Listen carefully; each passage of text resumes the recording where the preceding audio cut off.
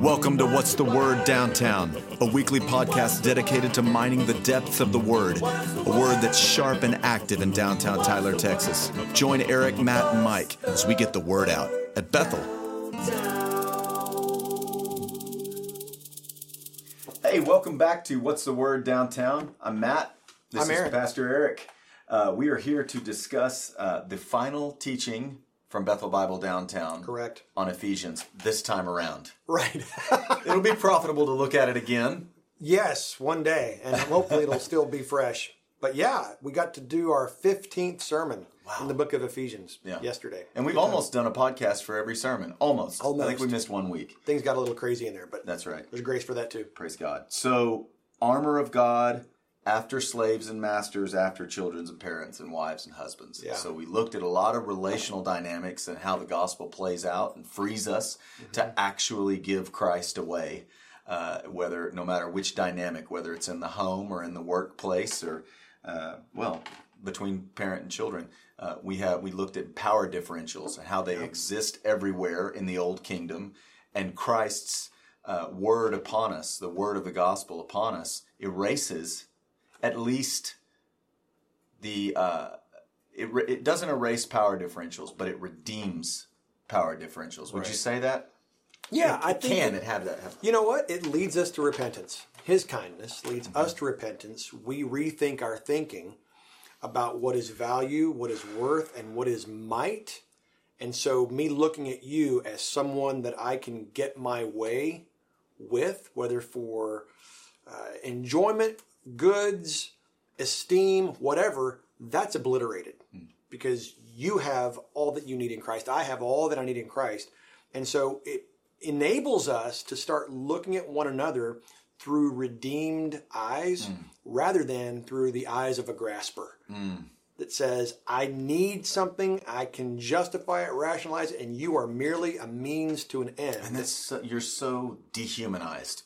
Completely. I mean, that is the old kingdom way. That is the way of the enemy, to devalue our worth in one another's eyes only to the degree that we can get what we want out of every relationship.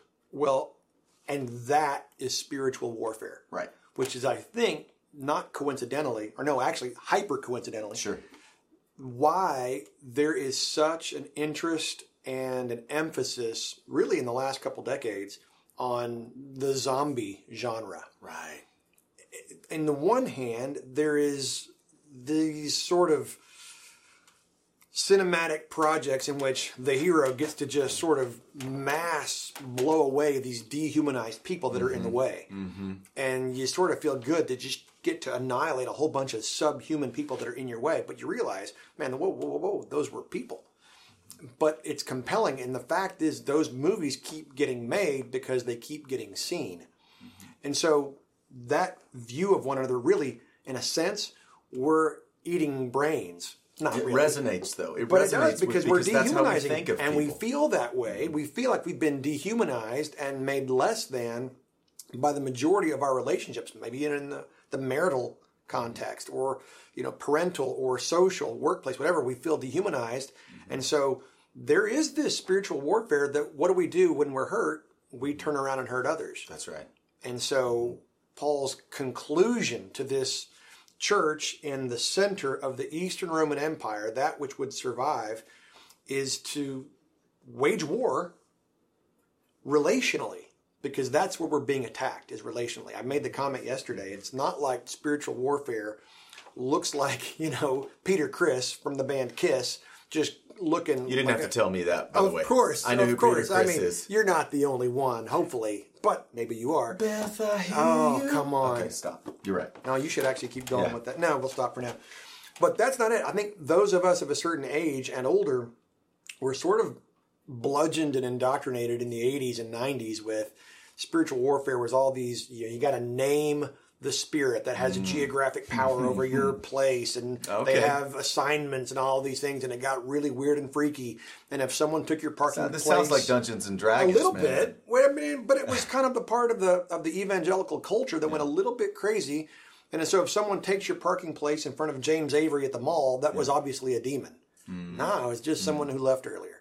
And so we want to sort of reduce that nonsense, not to the extent that we forget about it entirely, because it's a real thing, but we don't want to overthink it. Yeah.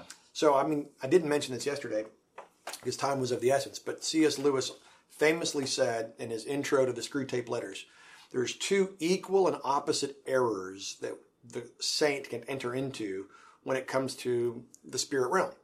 One is hyper superstition, one is substition. One is overthinking it and overestimating their involvement and their power. One is underestimating and not thinking about I the can power. see everything, I can't see anything. Correct. And so he says in this wonderful little succinct way that C.S. Lewis could say things, the devils hail the magician and the materialist with equal delight. So we have to be somewhere in the middle. I think he's right on that. We don't want to overthink it. We don't want to assign and ascribe every yellow light in traffic to a demon. We also don't want to be materialistic to think that there's not something going on. There is a spiritual climate that is the thing under the thing. Well, Paul starts out with finally, be strong, or rather, as you said, be strengthened in the Lord. And it seems to me that the place to begin when we're talking about spiritual warfare, the place to begin is a proper assessment of your weakness. Yes. Right? To the end that you would be strengthened. Exactly right. Because if you're weak, you're not going to be able to discern spiritual warfare at hand. You're not going to understand it. You're going to be you're going to play the victim, which will ultimately lead to some sort of perpetration on your part, right? Because victims hurt people. Of course. And so we got to get out of that. Paul is seeking to rapture us, as it were, out of that tit for tat, transactional, relational quid pro quo space. nonsense, right? I mean, it's almost like we in the 21st century have to be shocked back to coherence and awareness. Somebody in Paul's day and age, they would not have been surprised by spiritual warfare. In fact, pretty much all Latin America, Asia, and Africa, they deal with the spiritual conflict on a normative daily basis. It's us in the sort of the Greco-Roman, Western, postmodern world, or really still coming out of modernity, that think, the spirit realm, that's not rational. It's not explainable by science. Can't see it. Right. And so what Paul seems to be saying is, if all you can see is all you can see, then you're not seeing. But imagine if you're a soldier who suddenly just finds yourself, how did I get here? I'm in war. I didn't even know I was at war. You have no chance. You have to know that you are engaged in a battle and how to be actually armed and prepared for that, which is why he gives us this wonderful little ingredients to a casserole or elements of a molecule that say this is how we are to wage war, and it's Jesus. It's all Jesus. It's all Christ. It's all the gospel. It's not these things that I have to go and try harder to do more to be better, which unfortunately I think this passage has been misapplied for a very long time, where people come out of this and they're told, hey, be strong, try harder, do more, be better, quit sucking at life. And so really, it's just a club that beats us upside the soul, and we walk out feeling worse than before. And so, man, that's not Paul's prayer for these people. It's certainly not what we want to bring to bear on this passage. It's an encouragement that the battle's being fought, not by us. We are to stand. The war is already over. And our defense is sure. Our defense is sure. One psalmist wrote, our defense is sure. And he, before he ever begins to describe the armor of God, he makes a distinction between the battle you think you're fighting is not really the battle you're fighting. Right.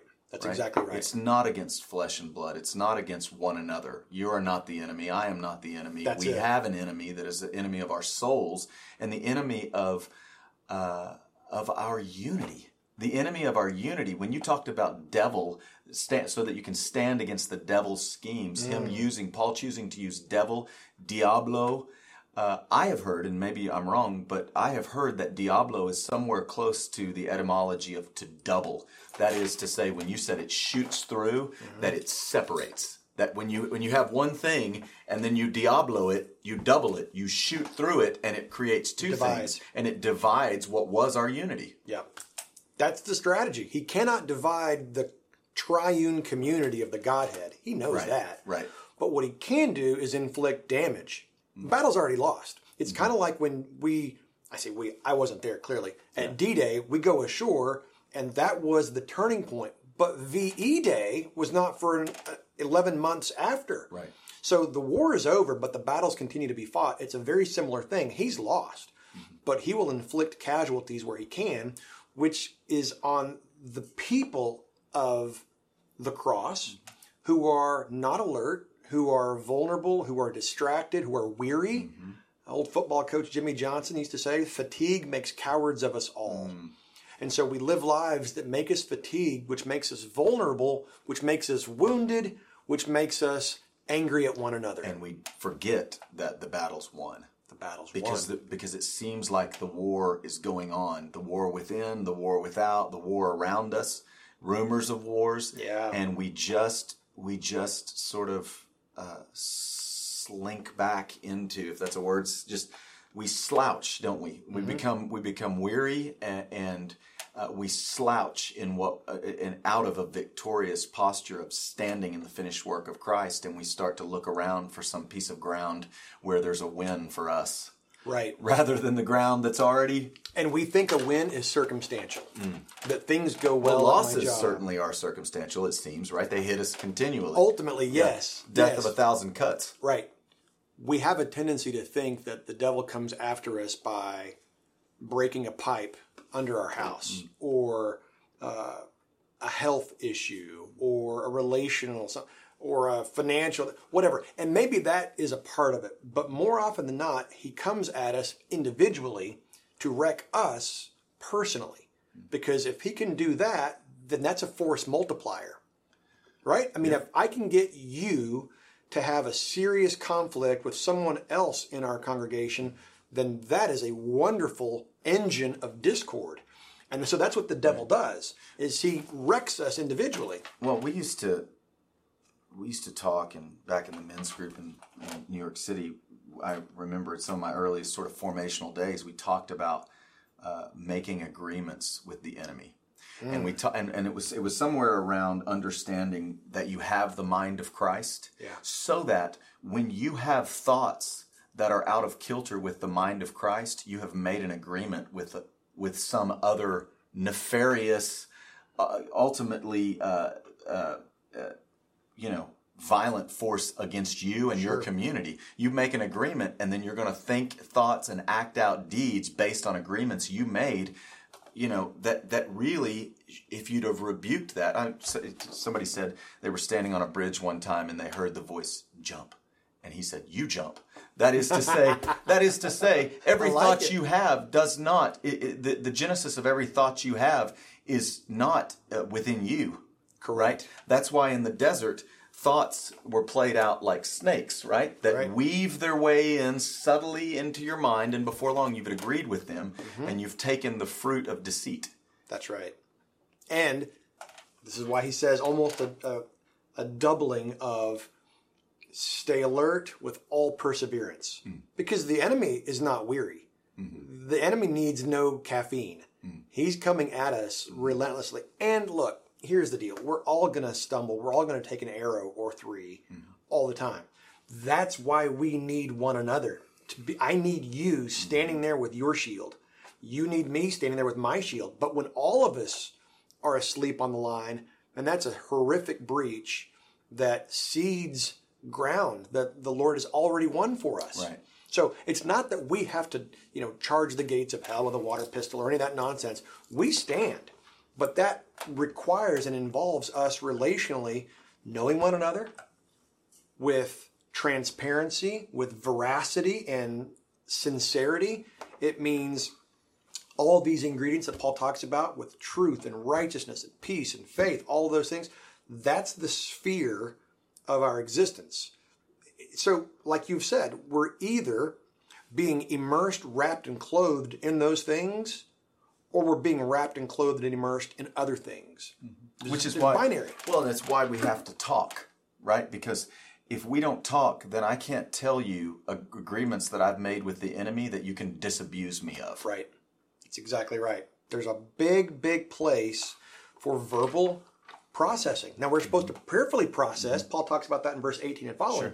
But there is a relational verbal processing that says, hey, this is what I'm thinking. This is what I'm wrestling with. And you hear that and you go, wow, then let me free you of those tethers and bindings that are holding you down. But that's because you're helping me to stand. We had some friends one time. Well, we thought we were friends. I mean, I guess we were, but certainly not to the degree that these. Well, let me say this. They came to us in a group and said, "We're moving. I've got a new job, and we leave in 2 weeks." Now, this is people that we had met with for years, right?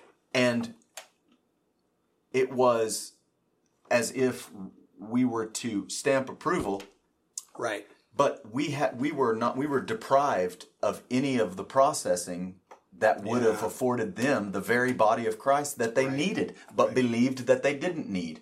Long story short, or afraid what they would hear. That's true. Yeah. That's true. Long story short, it didn't work out. Right. But I'm not happy about that. But I am. But it does serve to illustrate a point that we have one another to an end.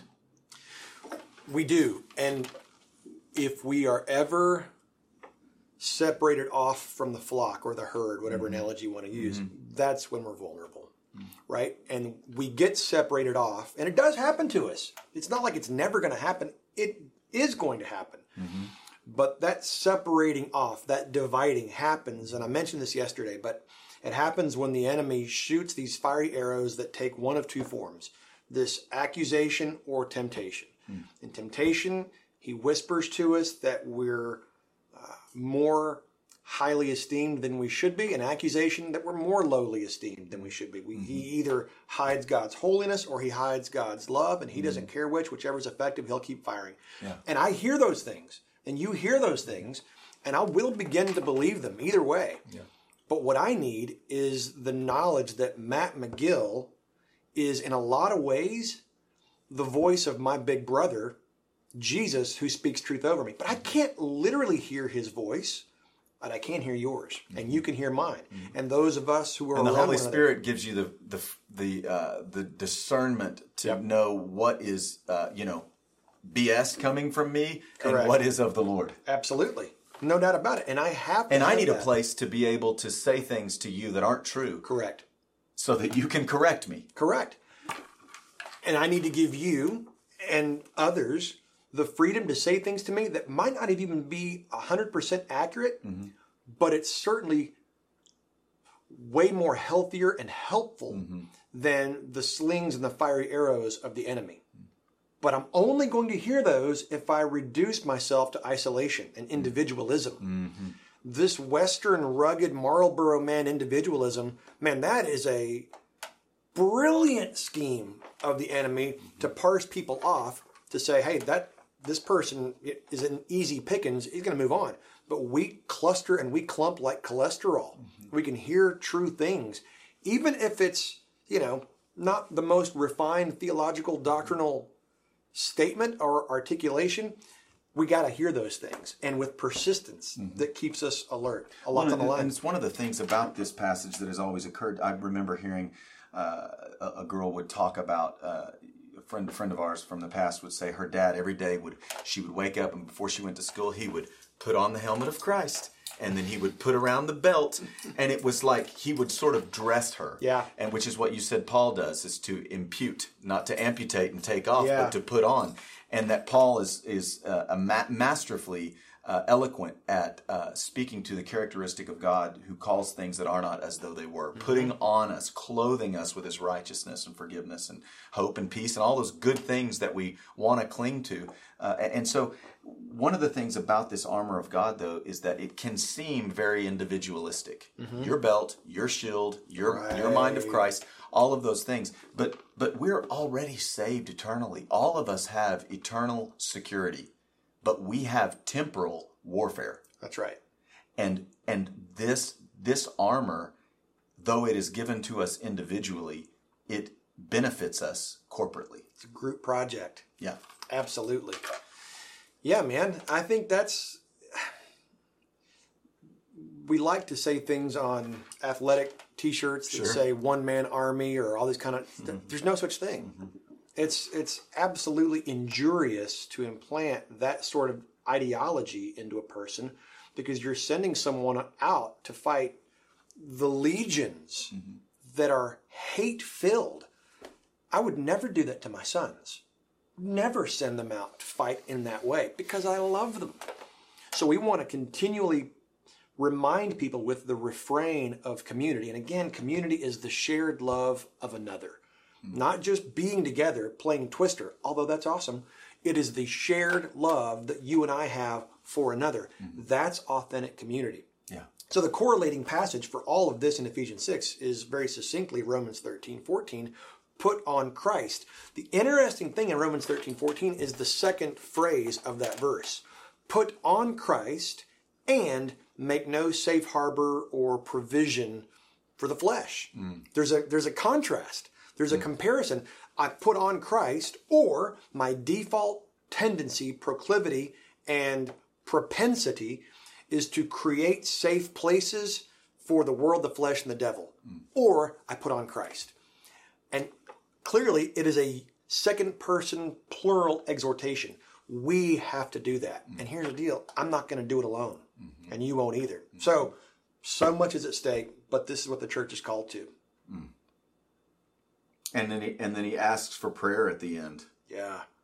Even the Apostle Paul needs their prayer. So in one sense, it's a brilliant leadership mechanism. Yeah. He's elevating and esteeming and dignifying and ennobling them. Hey, listen, you in Ephesus, though you once were all of those things, you are now saints in Christ at Ephesus. I covet your prayer. I need you to hold me up to the throne of God's grace with confidence. Which is in a sense a physical manifestation of this spiritual truth he's just taught. Precisely. I get what I need, not from some conceptual way, but in some abstract way, but I literally receive Christ from you. Yeah. Help me to put it on. Remind me to put it on. The Apostle Paul is able to stand to the extent that the churches in Philippi and Colossae and Ephesus stand. You and I are able to stand in a lot of ways to the extent that the people that love us and that we love stand as well. Their standing affords us